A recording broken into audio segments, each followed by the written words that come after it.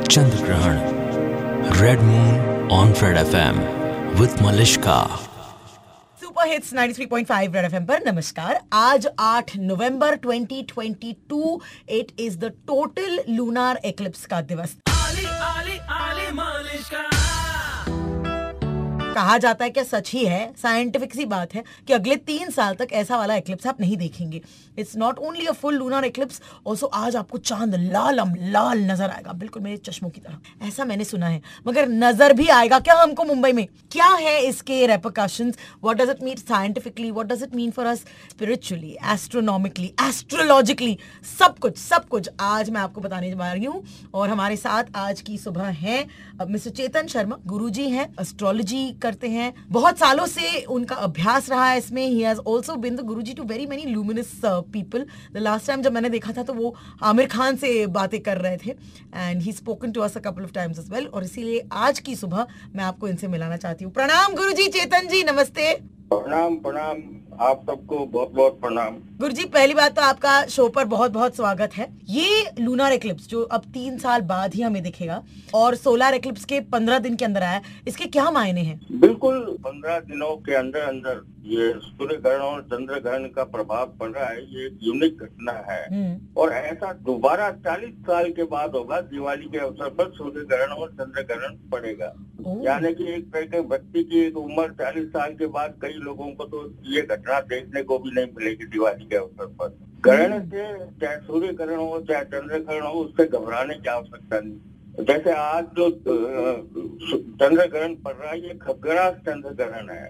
तो ये पूर्वोत्तर, सबसे बड़ी बात ये समझ लीजिए कि ये पूर्वोत्तर राज्यों में तो पूरा दिखाई देगा, लेकिन पश्चिमी जैसे बॉम्बे की आपने बात की, महाराष्ट्र की बात की, तो यहाँ पे खसाग्र रूप में दिखेगा, यानी आंशिक रूप से ये चंद्र ग्रहण दिखेगा। भारतवर्ष में ये जो चंद्र ग्रहण की जो टाइमिंग है वो दोपहर 2:39 पर शुरू हो जाएगी। अच्छा। और ग्रहण की जो समाप्ति है वो 6:19 पर खत्म हो जाएगी। मतलब उससे पहले अगर हमने आसमानों में देखा जी तो हमें क्या दिखेगा? देखिए, क्योंकि ये चंद्र ग्रहण है तो चंद्र ग्रहण तो जिन शहरों में चंद्रोदय होगा उसके बाद निश्चित तौर पर ये देखा जाएगा। जैसे बम्बई की बात करें तो बम्बई में चंद्रोदय यानी चंद्र का उदय होगा 6:05 शाम को। तब तो ग्रहण खत्म हो गया। नहीं, 6:05 से लेके 6:19 यानी बहुत ही कम समय के लिए बम्बई में ये दिखाई दे सकता है। और क्या ये चांद लाल दिखेगा? बिल्कुल, जहाँ पे जैसे अरुणाचल प्रदेश और पूर्वोत्तरी राज्य है वहाँ पे ये पूरा चंद्र ग्रहण दिखाई देगा, क्योंकि वहाँ पे सूर्योदय बहुत पहले हो जाता है, तो उनको ये पूरा चंद्र ग्रहण दिखाई देगा। वहाँ पे ये लाल रंग में दिखाई देगा। लाल रंग में दिखाई देना भी एक अद्भुत नजारा होता है और देखने में लाल रंग आपको पता है कि बड़ा अट्रैक्ट करता है। तो ये चंद्रमा जब लाल रंग में दिखाई देगा तो देखने योग्य दृश्य होगा। मगर ये बम्बई में दिखेगा हमको थोड़ी देर के लिए ही। बम्बई में दिखेगा अल्पकाल के लिए, जैसा मैंने बताया ना, 6:05 पे चंद्रोदय होगा, मतलब चंद्रमा का उदय होगा और 6:19 पे ग्रहण समाप्त हो जाता है। तो यानी करीबन ये 15 मिनट के लिए अगर हम देखेंगे तो देख सकते हैं आंशिक चंद्र ग्रहण। मतलब आज शाम को मैं लोगों को बता दूं कि 15 मिनट के लिए से अपने टेरेस पे चले जाओ, चांद की तरफ देखो। जी 6:05 पे चले जाएं और 6:19 तक आपको ये आंशिक चंद्र ग्रहण बम्बई के निवासियों को, महाराष्ट्र के लोगों को देखने को मिल सकता है। अब ज्योतिष की बात करें तो ये चंद्र ग्रहण कई राशियों के लिए तो काफी खुशियां लाएगा। बताइए, बहुत सारी राशियां यहाँ पर उछल रही हैं। बिल्कुल, मैं अपने दर्शकों को और श्रोताओं को ये जरूर बताना चाहूंगा कि कौन सी राशि के जातकों के लिए ये अच्छा रहेगा।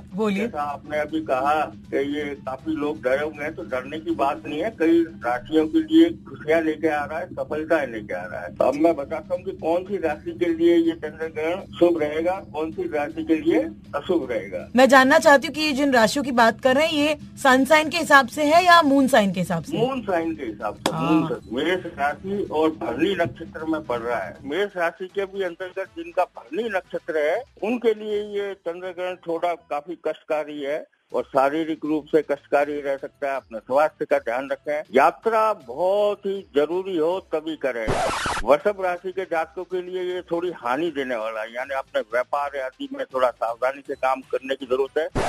मिथुन राशि के जातकों के लिए ये काफी लाभकारी है। बहुमुखी लाभ मिलेगा, अनेक मामलों में उनको सफलता मिलेगी। और कर्क राशि के लिए सुख देने वाला है, समस्त प्रकार के सुखों की प्राप्ति होगी कर्क राशि के जातकों के लिए। यानी मिथुन और कर्क के लिए ये जो ग्रहण है वो काफी फायदेमंद है।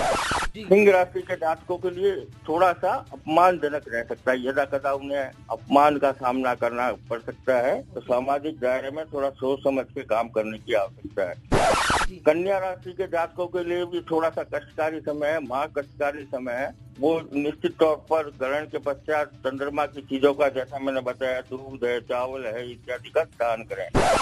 तुला राशि के जातकों के लिए खासकर वैवाहिक जीवन में थोड़ा सा कष्ट रह सकता है, पति पत्नी में मनमुटाव रह सकता है, तो थोड़ा सा ध्यान रखना है अपने पारिवारिक लाइफ में। वृश्चिक राशि के जातकों के लिए भी एक बड़ा शुभकारी है, चारों तरफ से सुख का वातावरण मिलेगा। धनु राशि वाले चूंकि थोड़े चिंताजनक रहेंगे, क्योंकि धनु राशि का ग्रहण भी है और धनु राशि को जातकों के लिए 1 फरवरी तक थोड़ी शनि की 7.5 का असर भी रहेगा, इसलिए ये चिंताजनक रहेगा। मकर राशि के जातकों के लिए भी ये थोड़ा सा कष्टकारी रहेगा। कुंभ राशि के जातकों के लिए धन लाभ होने की संभावना है, बहुत अच्छा धन लाभ मिलेगा व्यापार आदि में। मीन राशि के जातकों के लिए भी थोड़ा सा ये हानि दे सकता है, अपने व्यापार नौकरी में थोड़ा सा समझ के काम करें। तो कुल मिला के ये कह सकते हैं कि हम मिथुन राशि के लिए, कर्क राशि के लिए और वृश्चिक राशि के लिए और कुंभ राशि के लिए ये ग्रहण काफी अच्छा रहेगा। बाकी राशियों के लिए थोड़ा सा कष्टकारी रहेगा, लेकिन चिंता करने की कोई आवश्यकता नहीं। ग्रहण के दौरान अपने इष्ट गुरु का दिया हुआ कोई मंत्र है तो उसका पाठ कीजिए, वरना हनुमान चालीसा पढ़िए, ओम नमः शिवाय का पाठ कीजिए। जब सूर्य ग्रहण होता है तो बोलते हैं कि आसमान को डायरेक्ट निगाह से मत देखो। जी जी, मगर चंद्र का ऐसा कोई सीन नहीं है, आप उसको अच्छे से निहार सकते हैं। हाँ, निहार सकते हैं, लेकिन चंद्र ग्रहण के दौरान जो है आपको कई काम है जो नहीं करने चाहिए, जैसे नाखून काटना है, सिलाई करना है। माना यह जाता है ऋषि मुनियों और शास्त्रों के अनुसार कि चंद्र ग्रहण के दौरान जो है व्यक्ति को पूजा जब आध्यात्मिक आचरण करना चाहिए, ताकि चंद्र ग्रहण का दुष्प्रभाव है जो हमको देखने को ना मिले। ये जो एक मेडिटेशन के बारे में लोग पूछते हैं कि चांद के नीचे बैठकर मेडिटेशन करें, या फिर कुछ लोग पानी रखते हैं बाहर ताकि उस चांद का जो है वो उसकी एनर्जी उसमें पहुंच जाए, ये भी करना अच्छी बात है? तो पानी में तुलसी के पत्ते इत्यादि डाल के रखें और कोशिश ये करें कि घर का जो भी पानी है वो ग्रहण के पश्चात नया भरे।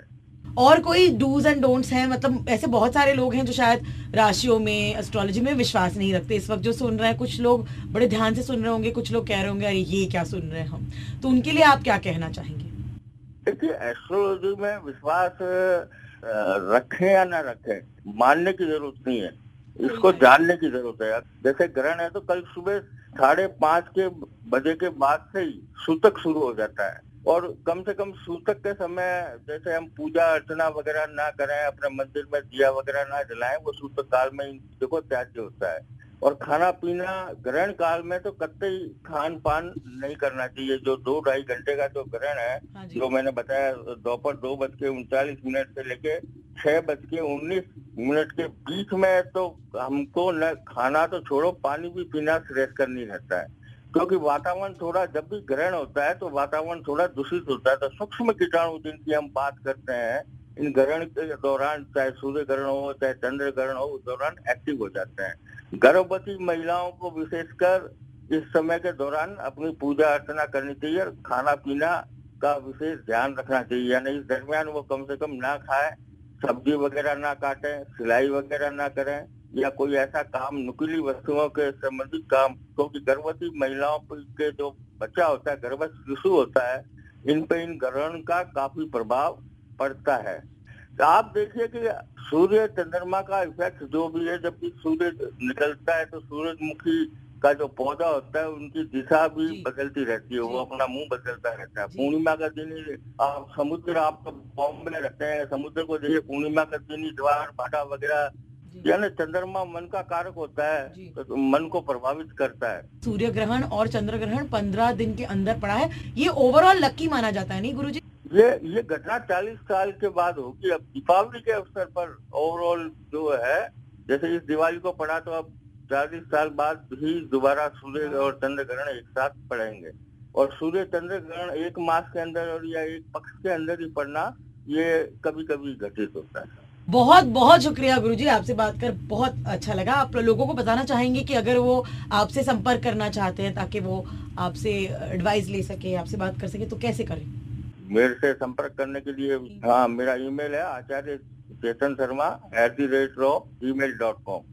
acharya.chetan.sharma@gmail.com। इंस्टाग्राम पे भी हूँ मैं, व्हाट्सएप पे भी हूँ, ट्विटर पे भी हूँ।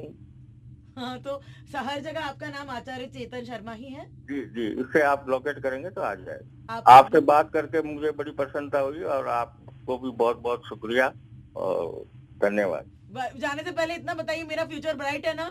आपका फ्यूचर बिल्कुल शुभ है। आप अपने आवाज के माध्यम से लाखों करोड़ों भारतवर्ष के श्रोताओं को जो एक तरीके से आनंद बांटते हैं, तो भगवान की तो कृपा आप पे रहेगी।